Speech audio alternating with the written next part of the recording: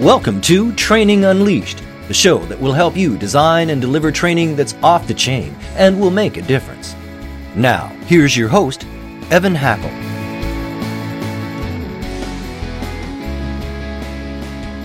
Welcome to Training Unleashed. I am your host, Evan Hackle. We have a fabulous guest today, Kevin Farrell.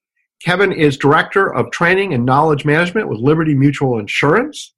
I've gotten to know Kevin fairly well. He's a very interesting guy and truly a leader in training. And as a training professional, happy to count him as one of us. Kevin, you want to just tell us a little bit about yourself and what you do at Liberty Mutual? Yeah, sure, Evan. Thanks for having me. So basically, been in the training environment, I would say, for about 15 some odd years now. Started out as an insurance broker, spent some time at Fidelity Investments, spent some time at what was Conservation Services Group, an energy efficiency company. Various training roles, everywhere from instructional design to facilitation, managing training, performance consulting, and so on. In my role here at Liberty Mutual now, I basically handle the training for all the frontline service and sales representatives, whether it's third party or internally. In addition to that, the knowledge management side comes in. So thinking about preparing people for the job, right? Where knowledge management is about that real-time support as they're doing their job, whether it's, pricing properly, speaking of a product properly, policies, procedures, so on and so forth. And I've been at Liberty now for a little over 2.5 years. Okay, let me start off, Kevin, with just a simple, basic question. Why does Liberty bother to train? Because I think they recognize the value of it. I think the companies, make a decision about, at the end of the day, what they value. And that value system can vary from company to company. I think some companies like Liberty look at it and say, listen, this is an investment. And the end product is not just a person, but it's a capable person.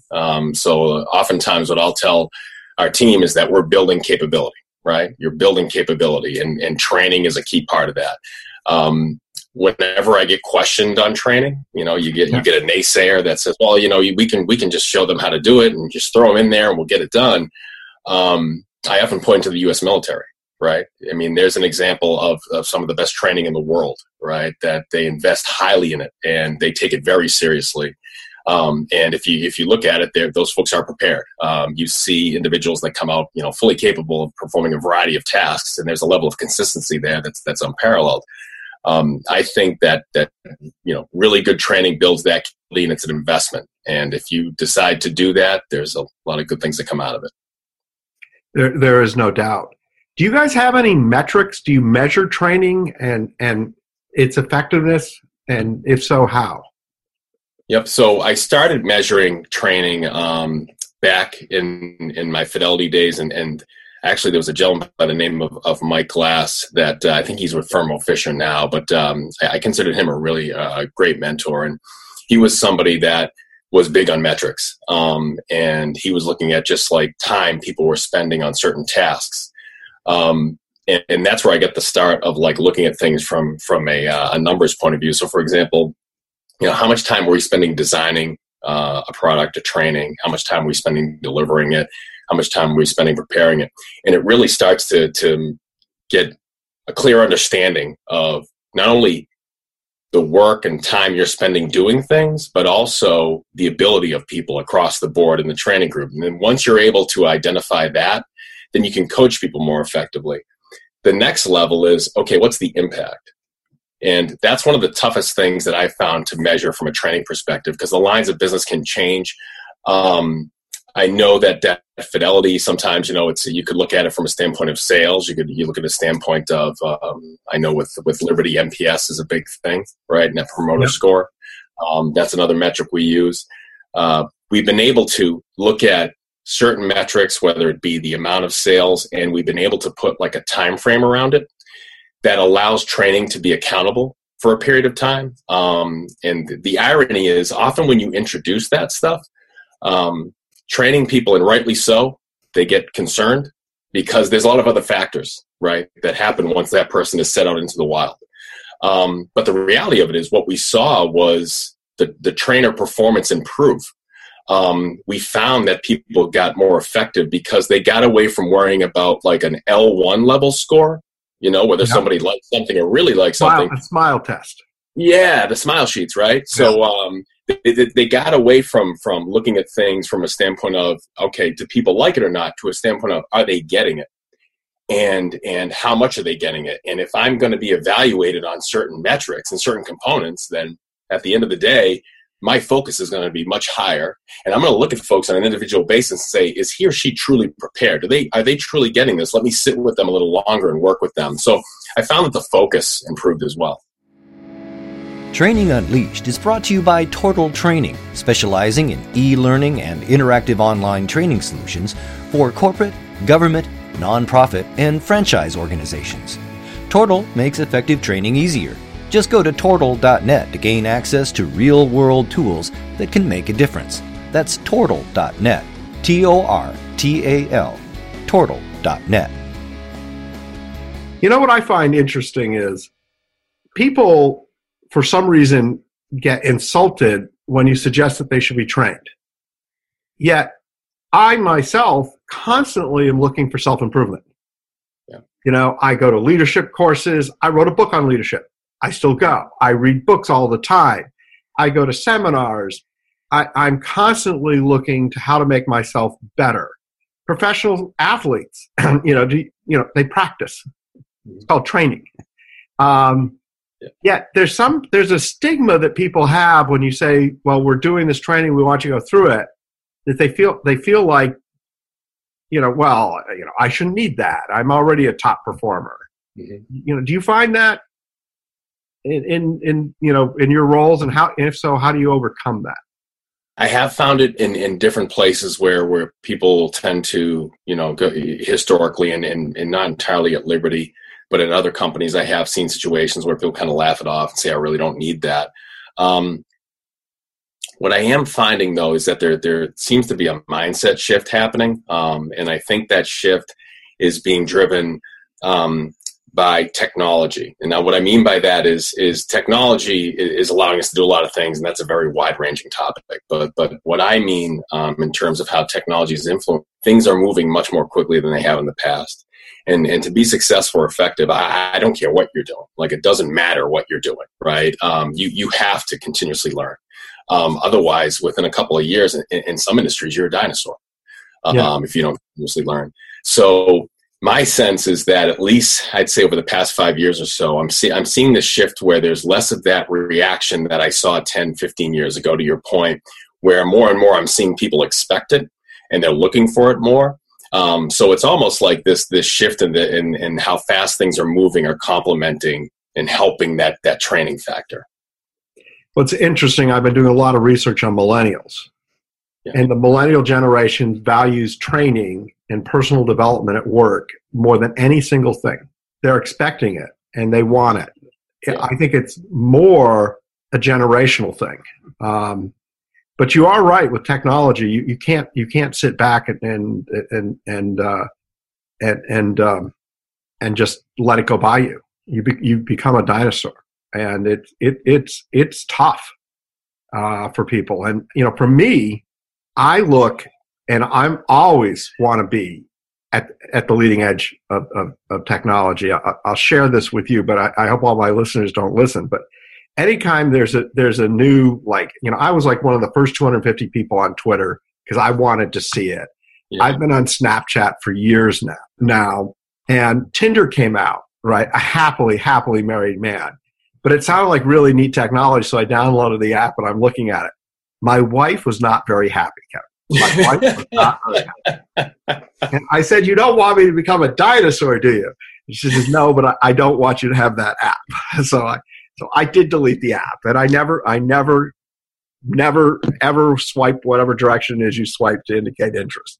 But I just thought, this is neat technology. I should know it. And, I like to embrace technology. How do you, just out of curiosity, how do you train yourself? How do you keep yourself the best at what you are at?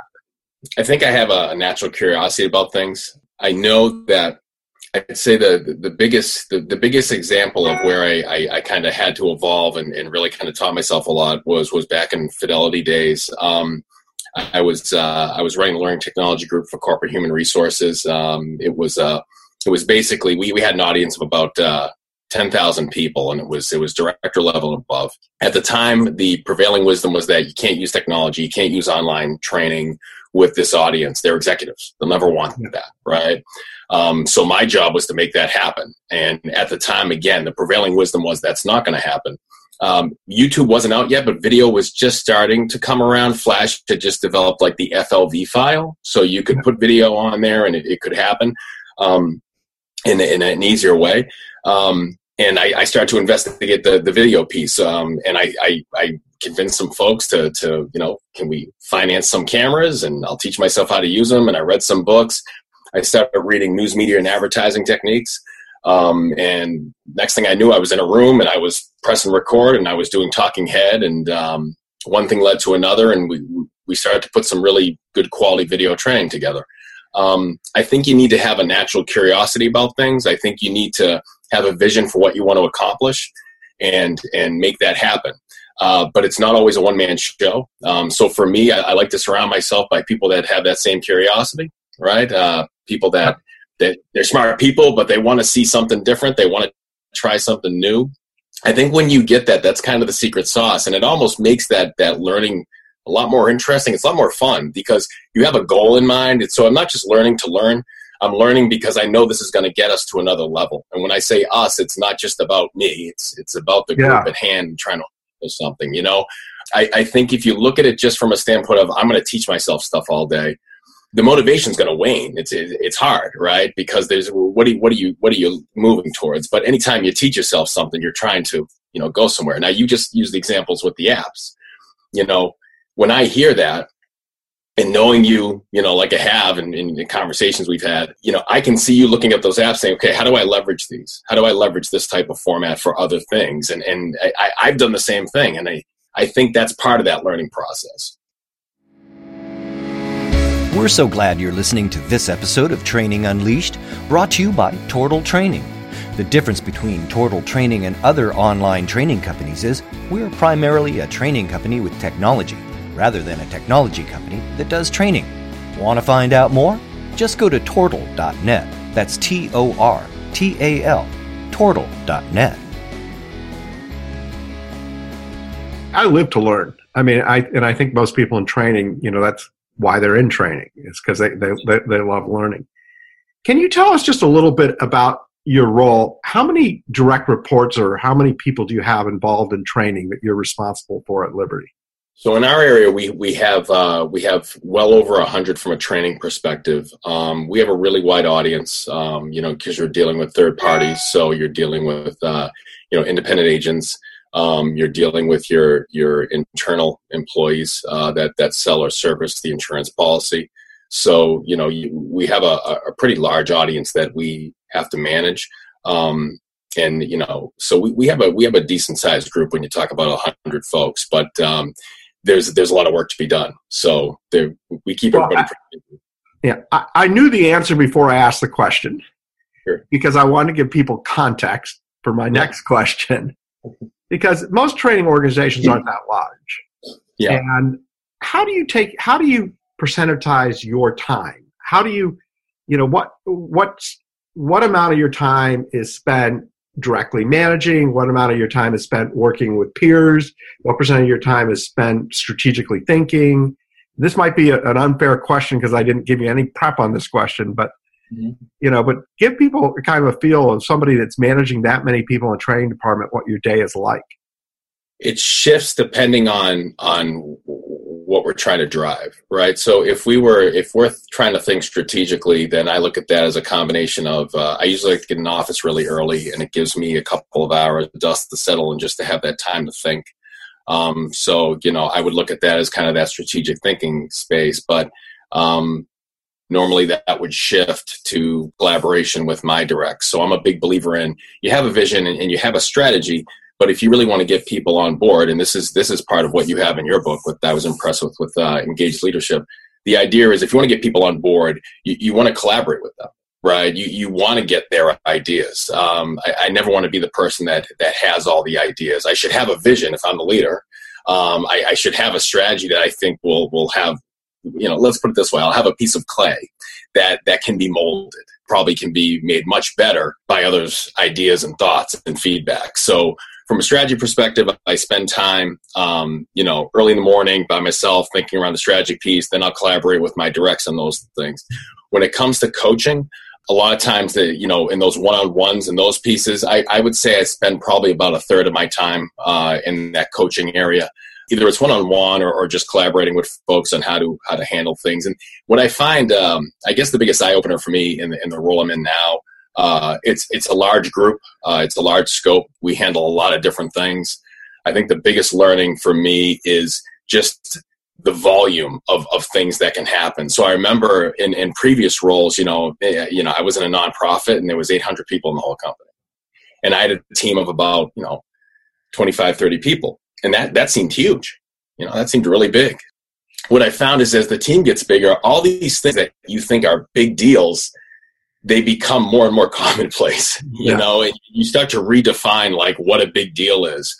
And that's a big shift because you want to make sure you're spending your time wisely and knowing like, okay, when should I spend more time on X versus Y and who really needs, support and coaching versus someone who just needs to kind of try something on their own. That was the biggest shift in mindset for me in terms of how to effectively spend my time. Well, it sounds like a challenge and something you've mastered well. We're going to run out of time, but I have my last question. Sure, yeah, no problem.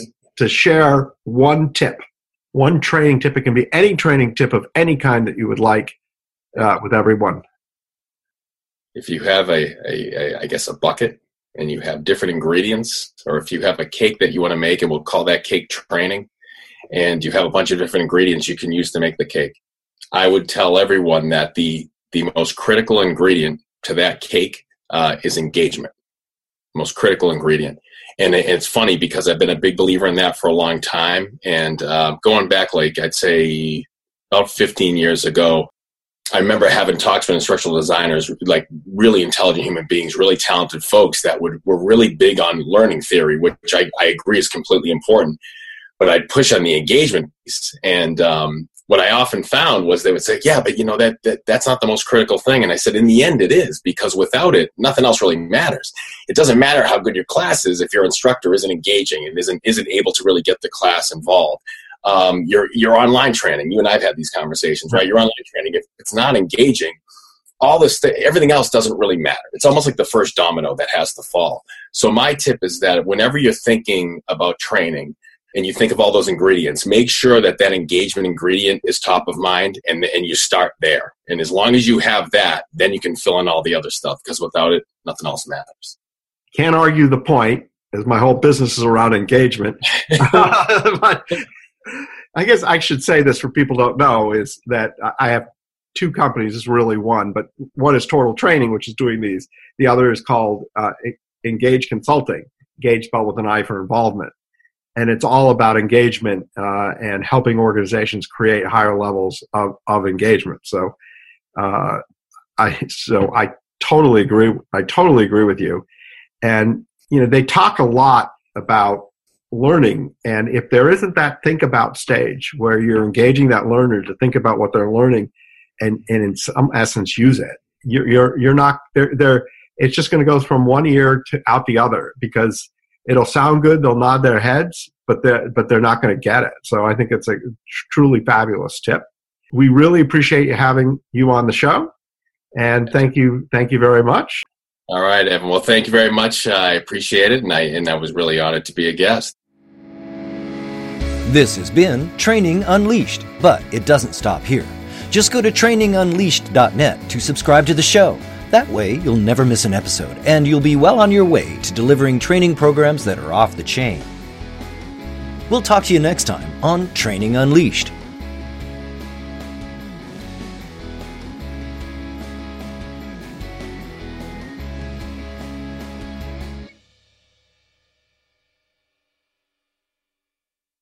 This podcast is a part of the C-Suite Radio Network. For more top business podcasts, visit c-suiteradio.com.